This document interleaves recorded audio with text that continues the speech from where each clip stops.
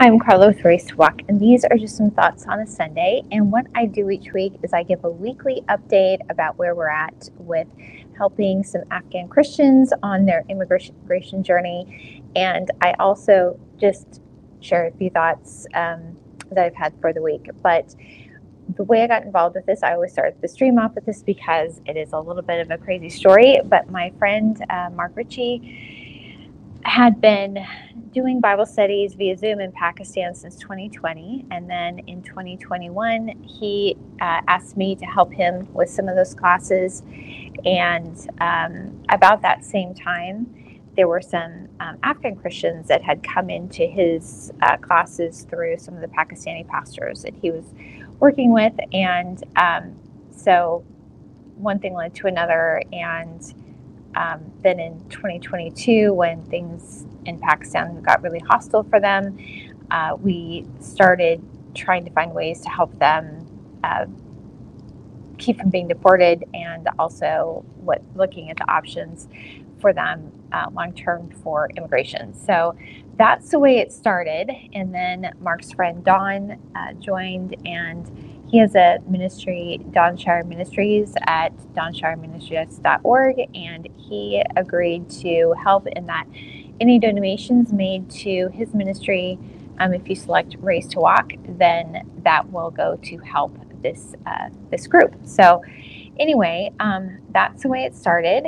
and it's been a real experience learning all about this, and it's been an education too. I realized that there were a lot of things that you generally can pay attention to so many things in life, and international relations was not one of the things I paid attention to. So I'm trying to do a crash course right now, about learning about the dynamics of what's going on with our history with Afghanistan, as well as what the heck's going on with Pakistan. Still don't quite have my head around that one. And I'm also trying to learn Persian. So I'm working on the alphabet now.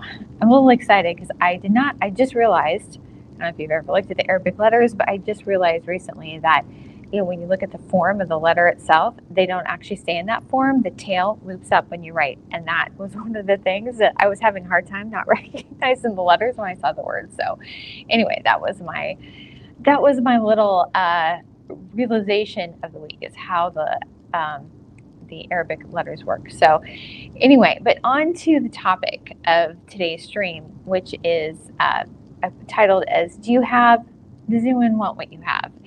And the thought behind this is there have been a couple of situations that have caught my attention in the past week about people who are in evangelistic efforts and the impact of that. And so the Great Commission in Matthew 28 is to, let me see, I have a screen there, is this is in verse 18. Jesus came and told his disciples, I have been given all authority in heaven and on earth. Therefore go and make disciples of all the nations, baptizing them in the name of the Father and the Son and the Holy Spirit.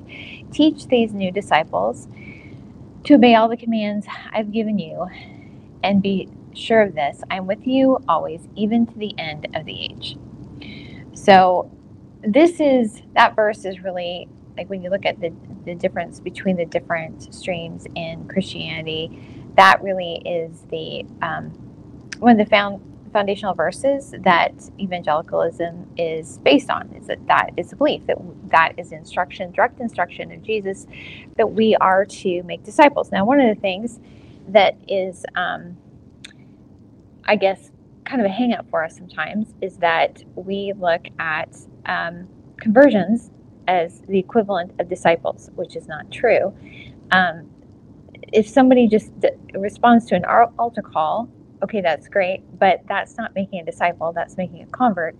And discipleship is a lot more than that. And the discipleship is learning more about God. It is learning how to respond to God's voice and the conviction of the Holy Spirit. It's about being transformed, and I should know the references first, but do not be conformed to this world, but be transformed by the renewal of your mind.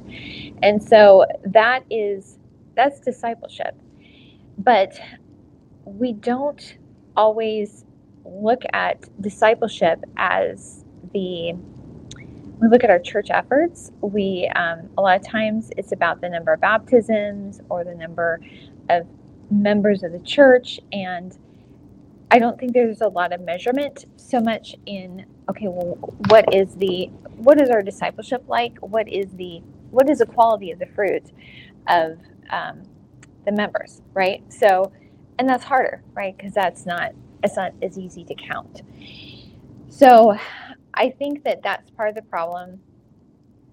I think another part of the problem is there's some beliefs in certain Protestant churches that really dismiss the process of sanctification. So when you combine that with this push on numbers, I think that's a problem. But one of the things that came up this week is I came across, and this is just, I mentioned that I've been listening to Generation Jihad podcast, like going back through, starting at episode number 1 in March 2020, and like I'm up to I think episode 40 now.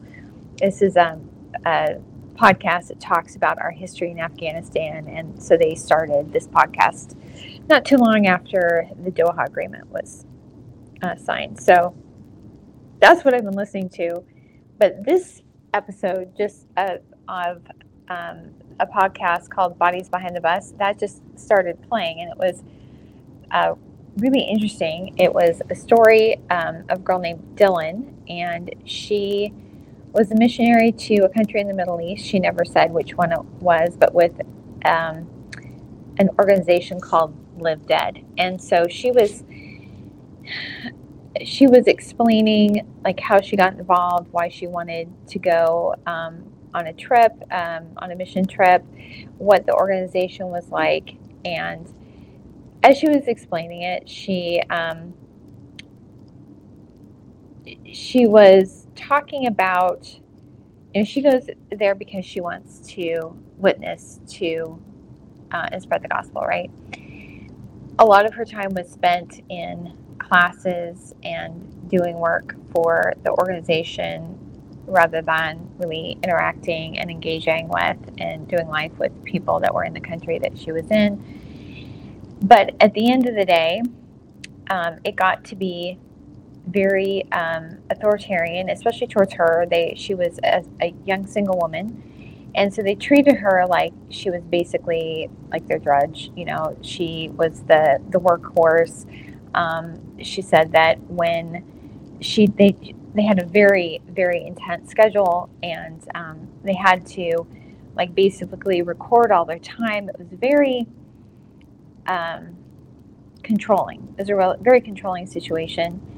And she said that even when they had time off, then as a single person, she was supposed to babysit for the families so they could have a break. So she never really got a break. And the story is a lot longer, but the thing I wanted to talk about was at the end, it got to be very exploitative towards her. And it was so bad that it was her friends that she had made in this Muslim country that knew her and liked her and cared about her, that told her that she needed to go home, that the situation she was in was not good for her and she needed to leave and to go home. So this was the witness of this missions organization,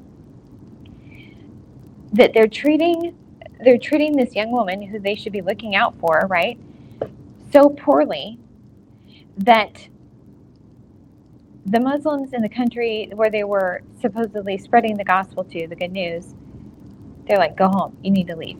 That was a witness. That was a witness. So my question is, why would, as an organization, if that is the message that you're giving, why would you want to do that? I mean, women in Muslim countries already face a lot of oppression, so why would they want to listen to another religion that is basically doing the same thing? I mean, that was kind of got me. She said at the very end, the host asked her where she was at now. She's back home, and she's still kind of like working through the trauma that all of that caused, and then it's coming back into all the craziness of the US at the same time and COVID. And she said, I still haven't found a church where I feel safe. So another very sad statement about where we're at right now in the American church. So the other circumstance that came up that really kind of was on the same topic. So there was a 19-year-old named Marcus Schroeder that went to the story is he's arrested for preaching the gospel in Wisconsin. This video shows. This is one of the stories. There's been a bunch of stories about this. And another one, Christian warrior speaks out after arrest for reading Bible in protest of drag queen performance for kids. Okay, so here's the thing. I read one of the articles about it, because anytime that, people say, oh, the church is persecuted, Christians are being persecuted, it's like, okay, so this is what happened. There was some sort of pride event in a town that this guy does not live in. He drove from outside the area and he went to this event, and he was going up and talking to people, trying to engage them, and I don't know what all he was saying. It really wasn't details in that, with people who didn't want to be engaged. And so he was asked to leave. And then I guess he was trying to engage with them, and then they started praying. And so he was asked to leave, and I guess he was like, oh, we're just praying. And he said, well, you can pray outside. So he did, but then he gets a sound system, and he's broadcasting this. And then at that point, he's arrested. And then there's a story afterwards. He's going and speaking in front of the city council, and he's like preaching Galatians 5, or not Galatians 5, but just from the book of Galatians. So that's what came across my feed on Twitter. And I was like, this is the thing. This is what upsets me about it. It's like, you're not being persecuted for the gospel. You're being persecuted. You're not being persecuted. These are consequences of actions because you're going and being kind of a jerk, honestly. So this is the thing. Number one, he's going someplace else where he's not a member of the community, right? And so he goes into this event and he's asked to leave. Now, people are like, well, they shouldn't have to do that. This is on Twitter. I'm thinking, okay, so this is my question. I'm in Houston, Lakewood Church. I see stories about this. This actually happens pretty frequently. There are protesters that go into Lakewood. There was a story, I can't remember when this was, about 6 guys from this really fundamentalist church that pretty much thinks that Joel Osteen is an antichrist or something, was going in protesting. They get asked to leave. I don't think they were arrested, but they get asked to leave. They were protesting, disrupting the service, and they get removed. There have been abortion activists that have done the same thing. They're removed. I mean, even at my church, if you go and start speaking in tongues in the service, someone will come up to you and ask you to stop. And if you don't, you're probably going to be removed. So you can't just go to somebody else's event and do whatever you want. I mean, it's like somebody coming in your house and rearranging everything. And you might say, oh yeah, I have some in-laws that do that. Well, it's rude. It's rude. It's like, it's just a basic common courtesy. So he's going to an event that somebody else, whether you agree with them or not, somebody else, it's their event, they paid for their permits, they rented whatever facilities that they needed to do. They set the guidelines that set they set the price for the tickets. They decide who can be vendors there or whatever. And it's their event. And so you going in and bringing something in that is not whether you agree with it or not, you can't, it's just, again, it's rude and you can't do that. And I didn't think about this until this morning when I was just before the stream, but it's like, the thing is, I run events, and when you are putting together an event, you are You put in, I have a lot of expense of promoting it, of organizing it. And again, you get to say whether or not who can be a vendor there and be participating, not like, not necessarily so much the attendees, but as far as like who's going to be speaking, who's going to be performing, who's going to be having, selling things there, promoting things there, you get to decide. And as an event organizer, there are a lot of times that I'm just like, okay, I'm sorry you can't be there. We have, we just don't think this is the right fit for this event. This isn't our thing. This just is not suitable. This service is not suitable for this event. It's not persecution. It's our, it's just something that you are able to do as an event owner. Actually, when I did an Easter event, we would have vendors there, and this I just thought was lame. So Dan Huberty, he used to be one of our state representatives. This was the first time he was running for state rep, and he went and he was handing out flyers at the Easter event, and I was like, dude, you're lame. I mean, did he get a booth? Did he even ask? No, we have a whole bunch of people there, so he just starts promoting himself there.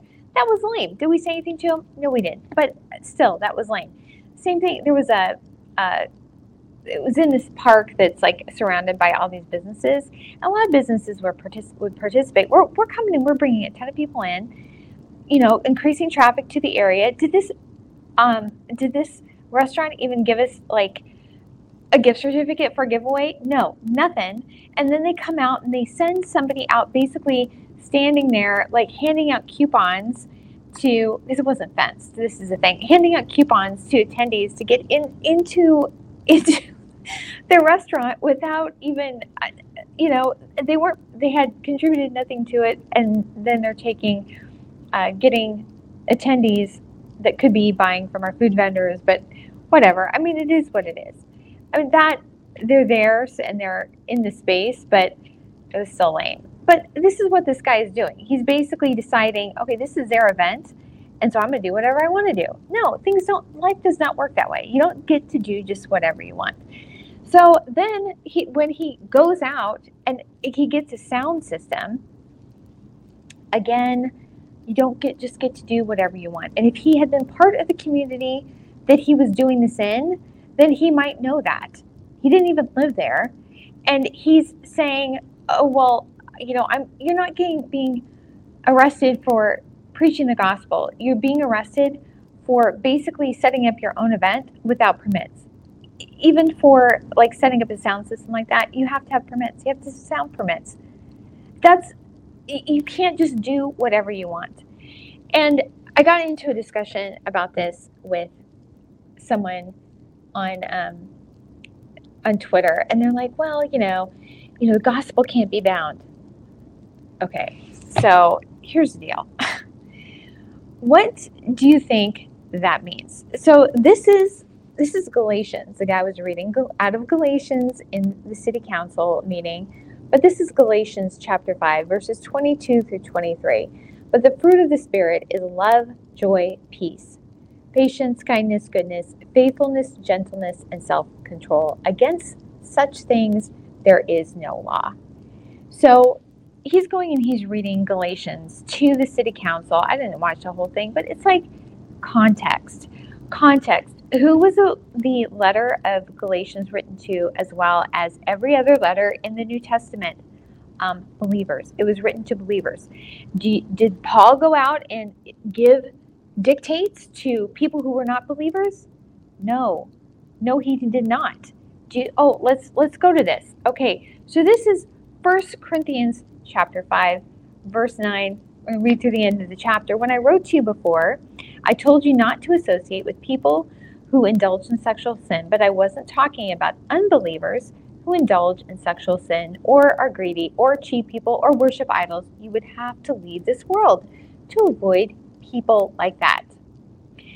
I meant that you are not to associate with anyone who claims to be a believer yet indulges in sexual sin or is greedy or worships idols or is abusive or is a drunkard or cheats people.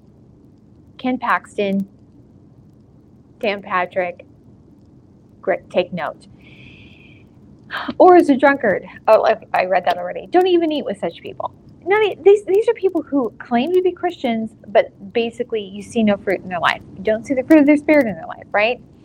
And then he ends up with, it isn't my job to judge outsiders, or it isn't my responsibility to judge outsiders, but it's certainly your responsibility to judge those inside the church who are sinning. God will judge those on the outside, but as the scriptures say, you must remove the evil people from among you. So this guy is going, the people he's going to, are they believers? Probably not. They didn't want to hear it. So no, they're not believers. So is it his job to judge them? And no, according to Paul, no. He's supposed to be cleaning up inside his church. So what's his church? Does he have people committing adultery in his church? Does he have people that are abusing, does he think his church is clean?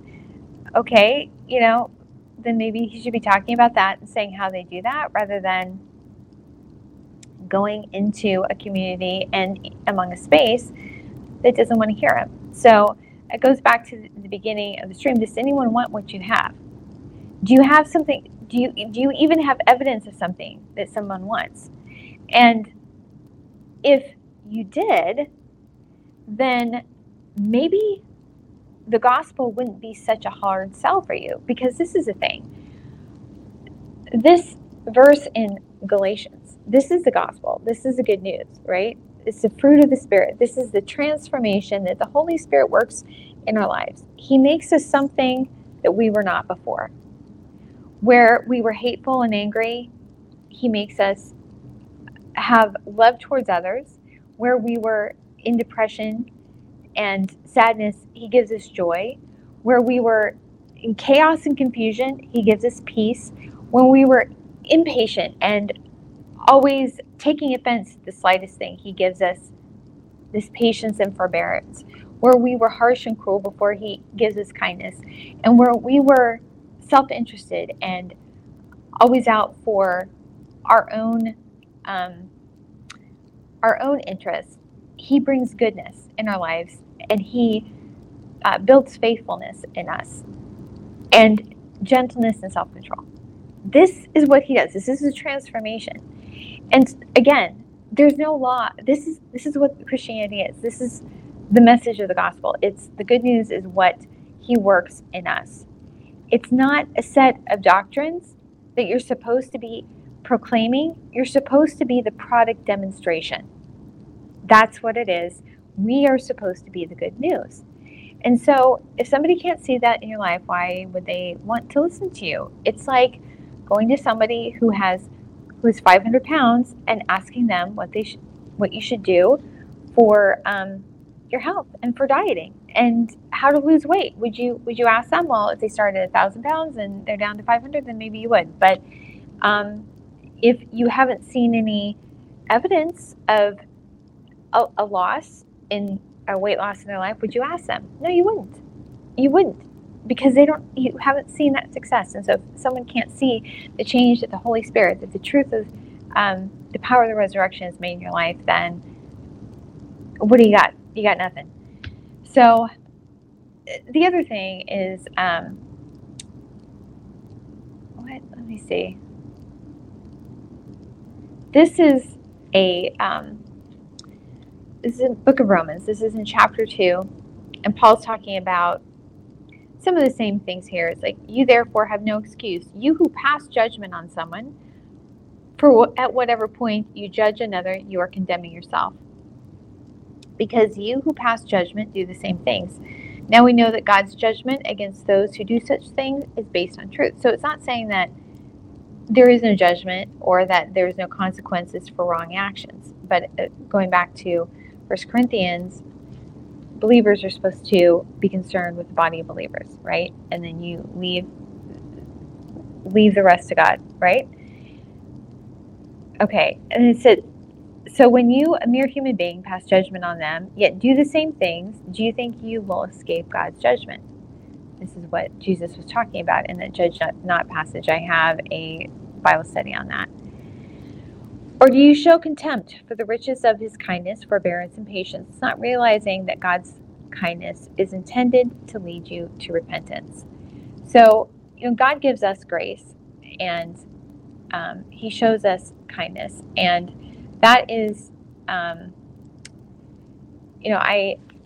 know people who are very concerned about evangelism. And again, I think part of our issues with in the American Protestant Church is that we get real hung up on, that decision moment, right, on the altar call.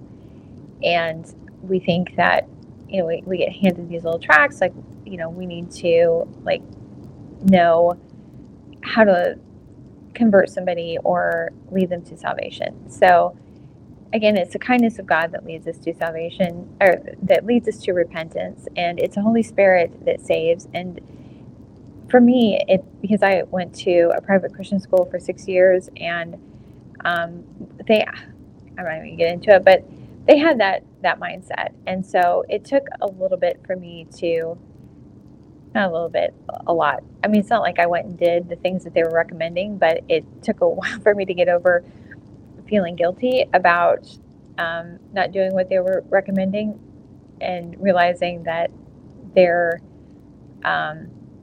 recommendations weren't that great. But you just have to be ready to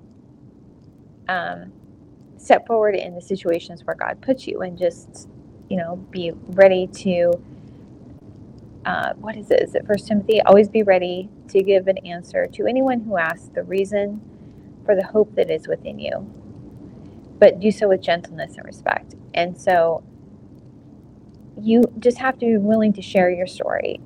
There are a lot of, we've talked a lot about giving a testimony in our Monday Bible studies with the Afghans.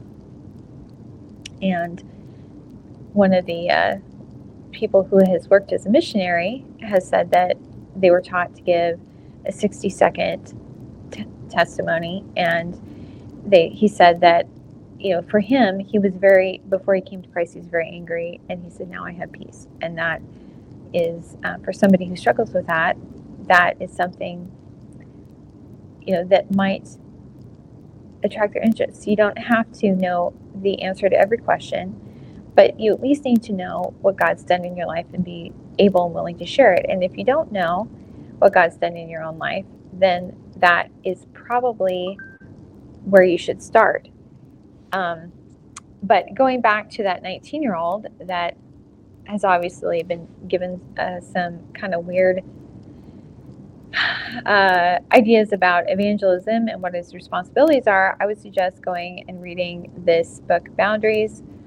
Great book, because he is obviously just trampling over all sorts of boundaries, just how to interact with other human beings, following legal guidelines, laws and codes for communities, and how to operate in society. Just doesn't really quite seem to grasp that. So this would be my recommendation for him. But moving on from that, this is a reminder, like, if you don't have the fruit of your Spirit in your life, then, and don't have an acquaintance with the Holy Spirit, then I don't really think you can be talking to other people about,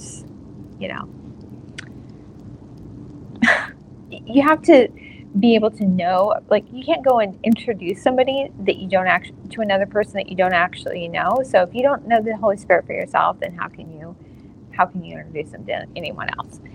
So anyway, just moving on from that, into Afghanistan news. The big news this week there was a U.S. representative, a special representative for Afghanistan, that went and met with the Taliban this week. And this caused a lot of uproar because let's see, was this the first one? Yeah, this was the first one. Or maybe I did this twice. A lot of people feel like this was giving the Taliban legitimacy. That's a whole, what they were saying, well, we stress with them that they need to, respect women and protect Afghan allies. Well, that was supposedly part of the deal to the very beginning. And they've never done that. And so it was just giving them credibility that they don't deserve and that they haven't earned, because the Taliban are terrorists and thugs. So this is something that this is just happening in Pakistan this week. I think my slides are a little out of order. Maybe I'm missing some. But another round of searches, door-to-door searches and arrests. 500 people, 500 Afghans were deported from Pakistan this week. A lot of them were Afghan allies that have been waiting to have their visas processed. This was a story about a 12-year-old who, the situation is so dire in Afghanistan that people just have to do whatever they can to survive. And she was, picking things up near the border. She's trying to help, her family, and she fell under a truck and died. And this child labor is not unusual in Afghanistan. And there's stories about girls who are dressed as boys so they can go and work in some of these different mines. But this is a reminder of how dangerous this is for children to do that type of work. And the sad thing is, so this is bad, right? Is they are in a very, very dire situation, just as a country. But crazy thing is that we in the U.S. are loosening up child labor laws and child protection laws, so young kids can work in these kind of dangerous places. And there have been a couple stories about, teens that have died in some of these factories. But we're just, we're all about sold out to corporate overlords, and just seeing people as these tools to be used. And kids in Afghanistan are doing this out of dire necessity, but it's happening in the U.S. because of corporate greed. So anyway, but going down to the next story, there's quite a few stories that came out this week about the rise in suicides by women. Things are so horrific there, and it just for a lot of them, there's no hope. And it makes it worse when you have the U.S. and NATO allies acting like the Taliban are legitimate rulers and giving them credibility and recognition. It's just even worse. So another story was about there are targeted killings taking place in Afghanistan, and usually the victims are soldiers of the previous government. And here's the thing, I've mentioned this before, that a lot of times the Taliban will go out and say that they're doing an attack on like ISIS or something like that, and they're taking out the terrorists. Again, they are the terrorists, but it's not true that it's actually targeting former, soldiers of the Afghan Republic or officials of the Afghan Republic, and they'll just say it's ISIS. Because they have not. Anyway, so we're coming up on the 2-year anniversary, and this is a throwback to 2 years ago, a story from August 17th in 2021, where the Taliban vows to provide safe passage to Kabul airport, Biden advisor says. Okay, we saw how well that worked out, right? People being killed trying to get to the airport, attacks. Because again, the Taliban are terrorists and thugs. This is a post that was just talking about how it's just not even, it's just a global failure that we are so, this catastrophe is going on in Afghanistan, where we had all the NATO forces there, and we are now doing so little to collectively, globally, to help the people that we had promised to stand by and that we aren't, and we're just closing a blind eye and ignoring it. I mentioned in a couple of other streams that the Taliban are idiots, but they closed beauty parlors. So women already couldn't take place and take work in marketplaces and sell things there. But up until a couple of weeks ago, they could still operate beauty parlors. And so now that the Taliban have decided that they have to be closed, there are hundreds of thousands of women who are out of work. They've lost their livelihood. So just continuing to increase the misery for women. I mean, it's basically, I've said this before, it's almost illegal to be, it's basically illegal to be a woman in Afghanistan. The other thing that they did was, so they had banned women from being able to go to university. Then they banned them from being able to go out to school after the 6th grade. Now they ban them girls from going to school after the 3rd grade. And what I've been told by the kids and the families that I work with, so I teach a Bible study on Monday with Afghan Christians, and then on Thursday I meet and read with the kids of 2 families that they live in the same apartment. And so I was asking them about school in Afghanistan, and or actually I think that one of our translators told me this. He said that they started learning English in 4th grade. So, just think about what you learn up to 3rd grade, and they may be able to read in Persian, maybe. But after that, it'd be cut off. So just think about the 8-year-olds that you know, and imagine them not having any education after that. There's one thing that I want to say about the kids learning English in 4th grade. They are the kids that I read with. They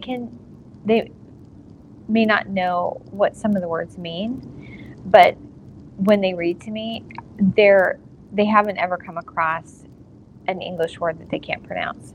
They learned phonetically, and they can sound out and read pretty much anything I put in front of them. Obviously, English is a word language, and so some of the pronunciations sometimes aren't always, I'll have to correct it because, English is weird, but true story, they can sound out words better than most kids that I see in our schools here, because we don't do phonics, we do whole language learning, which is a whole other issue. But they really actually been really impressed with their English level. The English levels that they have, because the kids I've been working with, we started this early this year, but they hadn't been in school since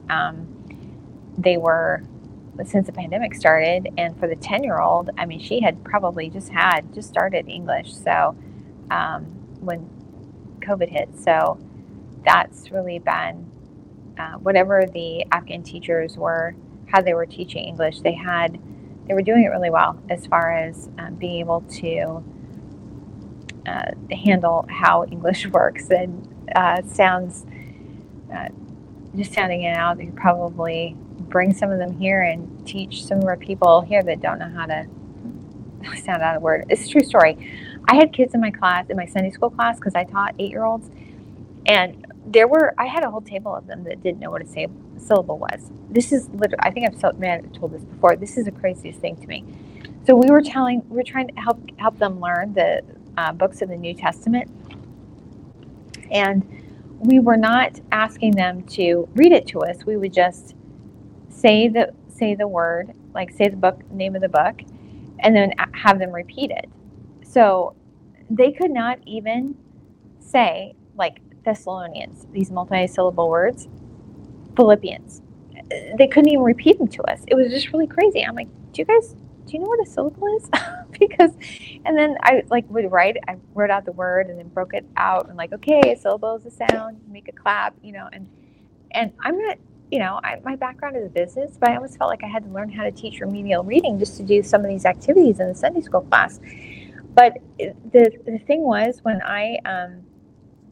it's so frustrating to me that we don't teach our kids with phonics, because all of the research shows that is the way to teach reading. It actually activates parts of the brain that advanced readers use, and so it trains you to be a good reader. And there was this one girl, and you can just tell, like, even at 8, kids get you can see how their identity is already being shaped by how people respond to them. And there was this one girl, I could tell that she thought like she was a dumb, funny girl. And she would never really try to do things, but when I was showing her how, all I did was show her what a syllable was, and how these big long words, how they broke down into sounds. And then after that, we went through the books of the New Testament again, and I am not kidding you. She had the entire New Testament books of the New Testament memorized in 5 minutes. It's 5 minutes. It's just like she hadn't been taught well, and so she thought it was her, and it wasn't. It wasn't her. So anyway, but going back to Afghan girls, this is just basically condemning them to a life of poverty and restriction, because they can't even, a 3rd grade education, what hope is for them? Even if they move somewhere else, if they only have a 3rd grade education, how can you possibly catch up after that? Even just saying later in life, they were able to get a way out. Anyway, years lost. Okay, moving on. This is a comment by Beth Bailey, and she's just, talking about the ridiculousness of the claim that, we're supposedly in talks with the Taliban.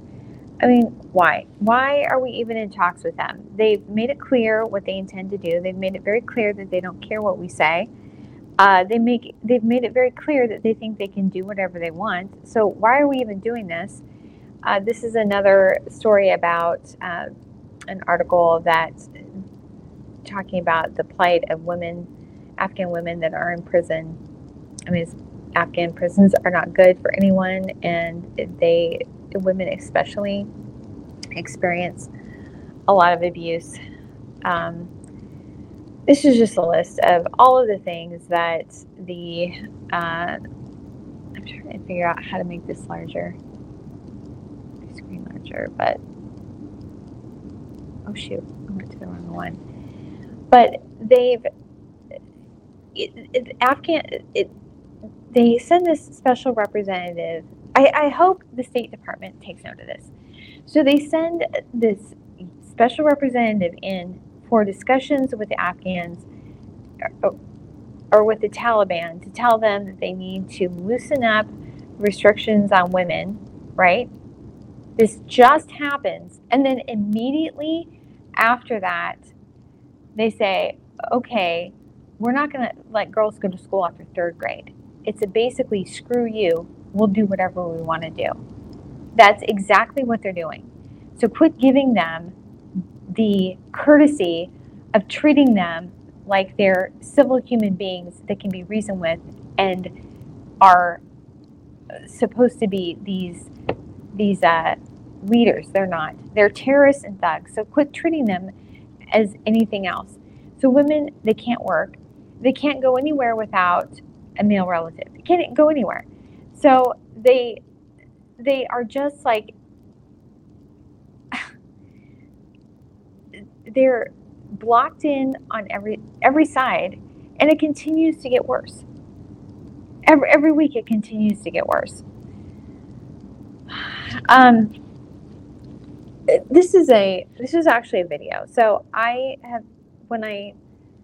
the live stream, in the next day or so, I publish it on my website at raisedtowalk.org with links to all of the tweets that I'm showing on screen, as well as articles. And this tweet actually is linked to a video of someone who is showing the Taliban shooting people in the streets, and they're former Afghan allies. And so this is the thing. They supposedly the agreement was with the U.S. is that the Taliban would allow anyone who wanted to leave, and that the Afghan allies would be given safety. It's not happened at all. At all. Actually, this week there was somebody that I hadn't heard from, and I was just about getting ready to send them a message. It's somebody that has helped us in different areas and has given me some advance notification of certain things. And his visa because he's in Pakistan waiting for his SIV application to be processed, and his visa that he was there on expired. And so I've explained before that if they can't get a visa extended, they have to go back to file an exit permit and go back to Afghanistan and get a new visa. And that's what he had to do. He had to exit Pakistan. He was in hiding in Afghanistan. And this is somebody who has connections and that can get visas. Like, it's very, very difficult to get visas. So anyway, he had to go back to Afghanistan, and he was in hiding for 10 days. And he said he had to escape the Taliban at the border. He said at one point he had to hide in a rain barrel.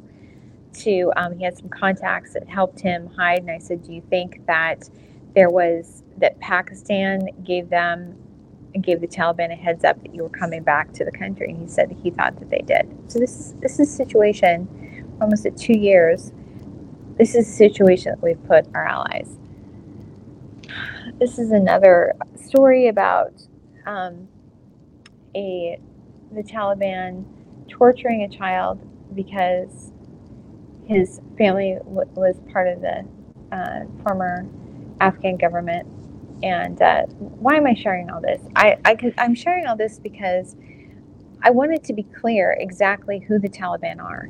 That when the State Department and the U.S. puts out these propaganda puff pieces about how that the Taliban are our allies in counterterrorism, as a complete and total lie. That they themselves are the terrorists.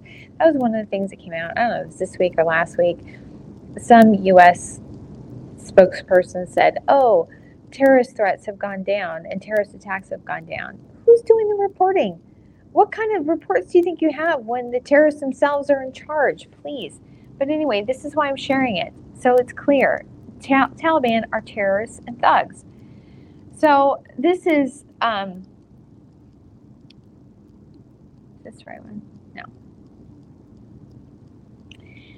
So I've mentioned this a couple times before. There's a special commission that is in charge of overseeing, basically providing oversight on the U.S. efforts in Afghanistan. And it is the Special Inspector General for Afghanistan Reconstruction, and the acronym is SIGIR.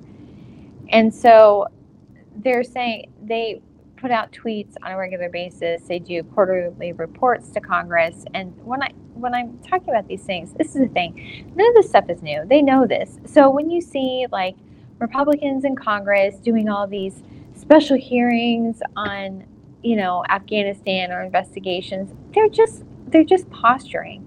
There's no confusion about it at all. There's no confusion about what went on. We already know what happened. They're just putting on a show. There's no confusion about what happened. There's no confusion. So, there's that SIGIR is talking about how the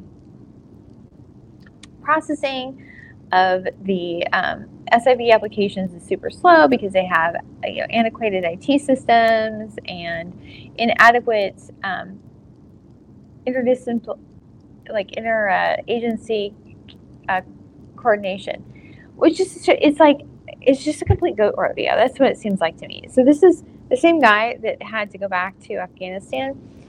I was asking him because I had sent a I'd gone into my congressperson's office and asked them to do a follow-up just to see where his SIV application was. And I asked him if he had gotten any feedback from them or any response. And he did get an email on July 6th saying that his application was at COM approval. So let me see. Let me find it. I'll show you. Where is it? So this is the SIV application process. COM approval here is step 1. That's step 1. Step 1. So his application is in COM approval. So they just finally got reviewed all of the information that he submitted. And I said, well, what about your other people? Because he was head of an organization that provided logistical support to U.S. and NATO allies. And the thing is that we basically, we pulled out most of our troops came out in 2013, 2014. So our operations that were going on there was really, we did that. We were able to do that because of our partners in Afghanistan. So, where did it go now? So anyway, I asked about that. He said, well, I have 4 people. Because what happens when it goes to COM approval, then, before it gets to COM approval, which is with the State Department, they submit all their information, and there's a vetting process of the documents that are being submitted with the applications. And that, it's my understanding, that's been contracted to third parties. And then it goes to COM approval for review. And while it's at COM approval, they will verify and confirm with the U.S. supervisor for that application. So whoever they worked with that was a U.S. citizen, the senior most official, they will call them and ask them to review that can confirm that this person worked for them. And so it's a physical contact. And I've mentioned that before, is that as part of the problem is that there are a lot of people who they can't get a hold of their a supervisor that was with the U.S., and so they're kind of out of luck. So anyway, he said that 4 of his employees, his supervisor, 4 of his employees were, they got a call to confirm their employment or their service. I was like, oh, that's great. 4 people, that's awesome. I mean, I know he has a lot, but that's awesome. And he said, well, yeah, but 12 of them were denied. And I said, well, why was that? He said that they said that the recommendation letters were fake. So they had just called for 4 people to confirm the recommendation. So this is just at the same time. But then they said 12 of the letters were fake. And then there were a couple of other things, like there was derogatory information, and that they didn't have service, adequate service or significant faithful service or something like that. And it's like, okay, so if you're saying that their work for this agency was not significant, but these other 4 are, that doesn't make sense.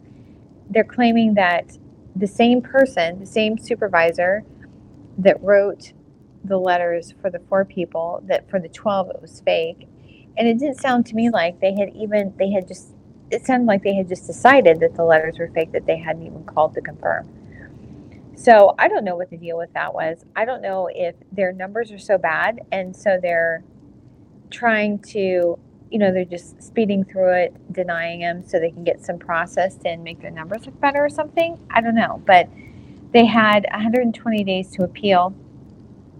I said, well, have you sent an appeal in? He said, well, no, this just still happened. We didn't know what to do. And I said, well, I would have your supervisor send a letter and tell them that, she did write those letters and they are valid, and that they have provided service. Just respond to each of them And he said, well, do you have a template? He said, I'm probably going to have to do it because she's super busy. And I was like, okay. So I just wrote something that I would say for me, and I sent it to him. And so they had something to work off of. But this is the thing. This is part of the just complete incompetence of, well, okay, I'm going to get to some of these others, but part of the issue is that they are understaffed, but can you use a little bit of common sense? Like if you have an organization where I'm not sure how many people he has, I think he had like 250 employees, and if they're making SIV applications, wouldn't it make sense to have, I don't know, maybe a couple of people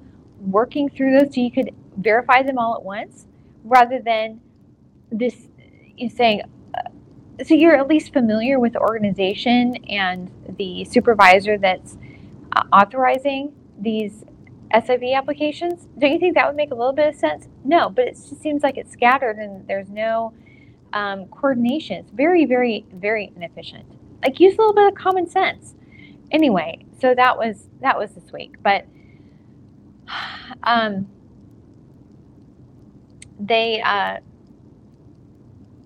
they also point out that they have to balance approving the applications as well, trying to for speed, but also making sure that they properly vet and do security clearances for the people. And that's true, and I agree with that. But as one person that I was talking to pointed out, they went through that when they started working for these organizations. And so if you had people working on very sensitive projects in Afghanistan with the U.S. military and you don't know who they are, that's a problem. So the whole scare quotes about, well, we have to be sure they're vetted, you really should have been doing that before you let them work on these projects to begin with. So that's really kind of a bogus argument because that happened on the front end. That's already been done. So anyway, moving on. This is just another discussion about how slow the P1, P2 processes are. And this is a crazy thing. It's supposed to take, they estimated it was going to take between 12 and 14 months for the processing of these P1, P2 applications. I think it was the P2 path was just created in 2021, partially for situations like the Afghans are in, and it really hasn't been processed at all. But most of the U.S. refugees admissions take between 2 and 10 years. So there's massive issues there, and the problem is that we told the Afghans, I guess they told them that they had to be out of country, because they have to be considered refugees, right? And you're not a refugee if you're in your home country. So they left because of that, right? They left so they had to be out of their home country for a year before that would be considered they could be considered a refugee. And now they're like, okay, well, who knows? Doesn't even look to me like they've begun to be processed. I have heard, this is the thing, it's hard to know if it's true or not. I've heard people have told me that some people are getting letters to find out where they're at to schedule interviews. But sometimes things I hear aren't always true. There's hope that it's coming soon, but I don't know that I haven't heard of any actual interviews. And this is another update by Sigurd. They're saying that overall it was the whole withdrawal and handling of the SIV applications is short staff, P1, P2, is all of it. It's just a lack of poor planning.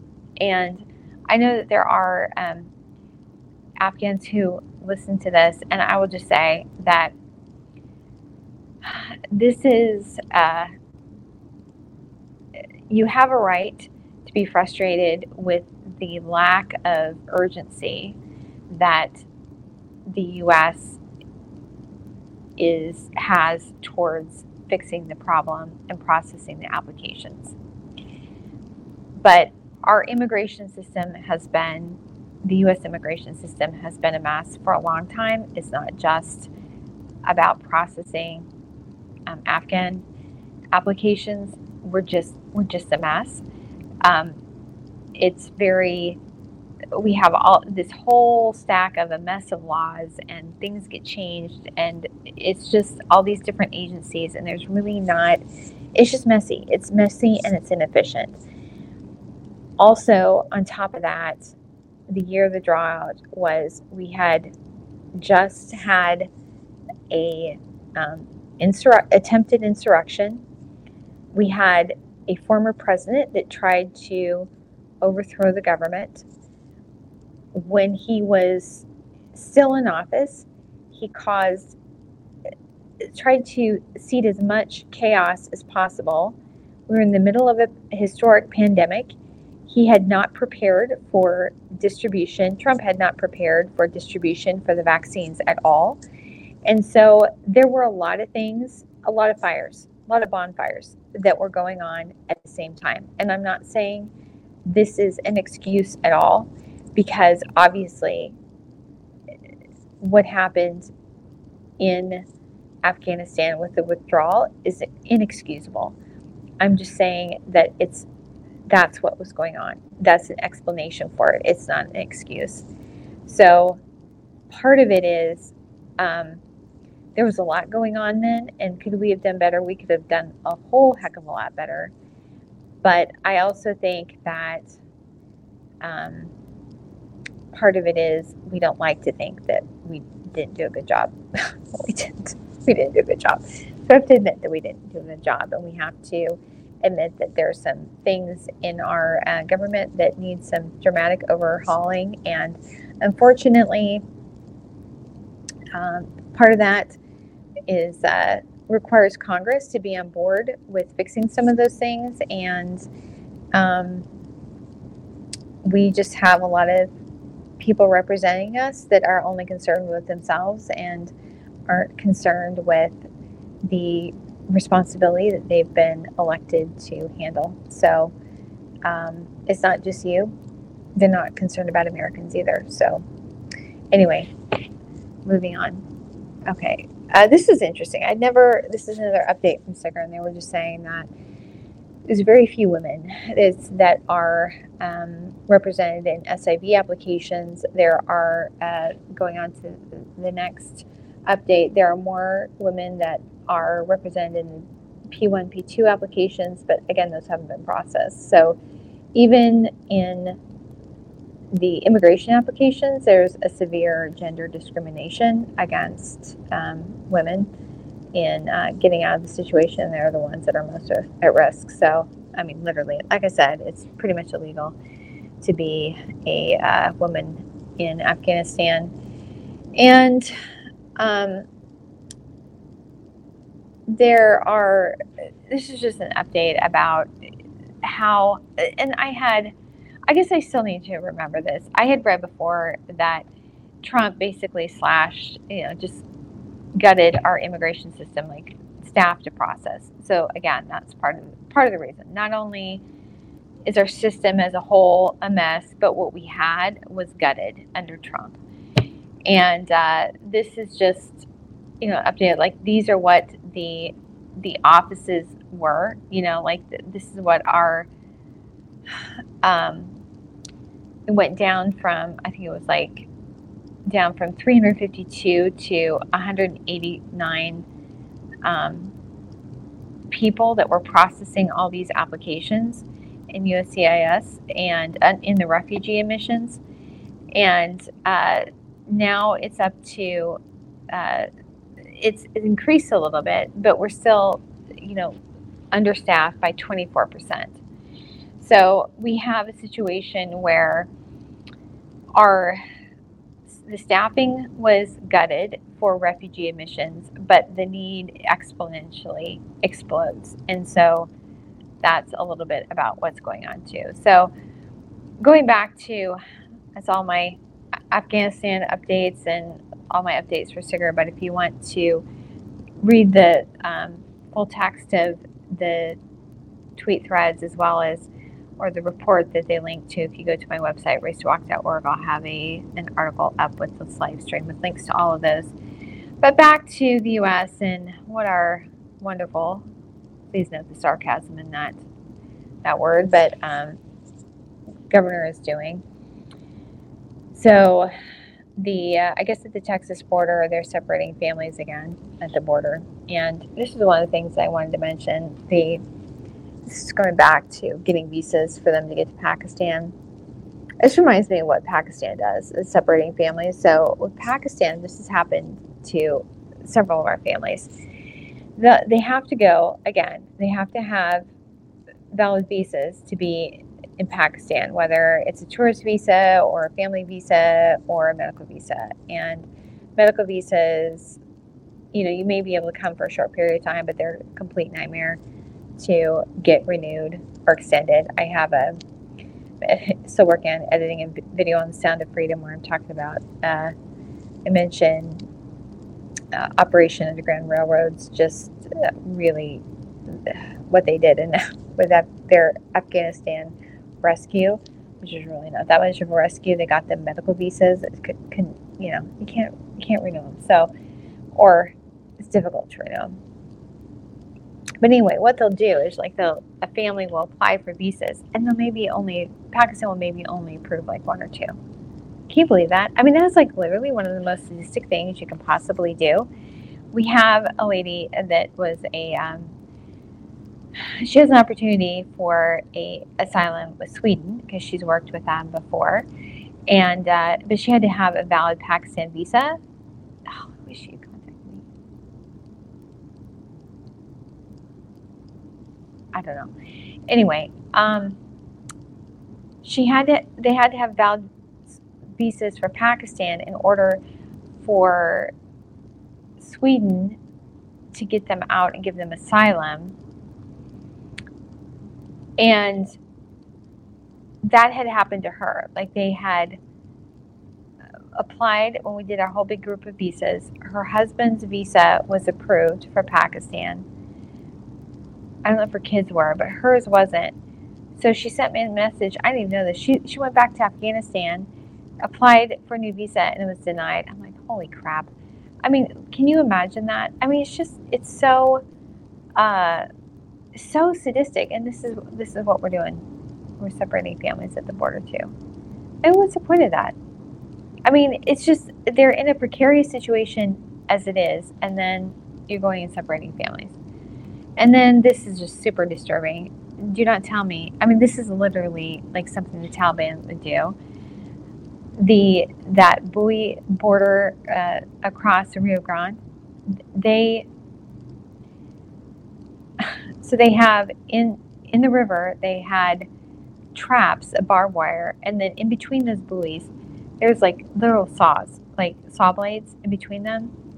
They found 2 bodies stuck on those buoys in the past week. Can you believe this? Anyway, so that's the news. That's the news for this week. And what else have we been doing? I don't know. I've just been sending emails. I have another effort that I've been sending emails to people to get some help on. So just hoping I start getting some responses. It kind of seems like I go through there's spurts. At one point I'll send emails, I won't get any responses, and then all the responses will come at once. So anyway, I hope I go through another time period when I start to get responses to things. So anyway, it seems like we do have some movement. We have, in our Bible study this morning, like I said, some of the Afghans Zoom in and join in on my Bible study at church, and then afterwards we have a little chat. And one of the people said that he got a call from UNHCR, and he's going to be going in for his 4th interview. So I'm really, really hoping that means that he can get a certification. It'd be really amazing. I'm hoping that he can get a referral. That would be really amazing. So that's what we're hoping for. But anyway, that's enough for this week. And Thanks for watching. I hope you have a great week coming up and that you're able to do some good. See you next time.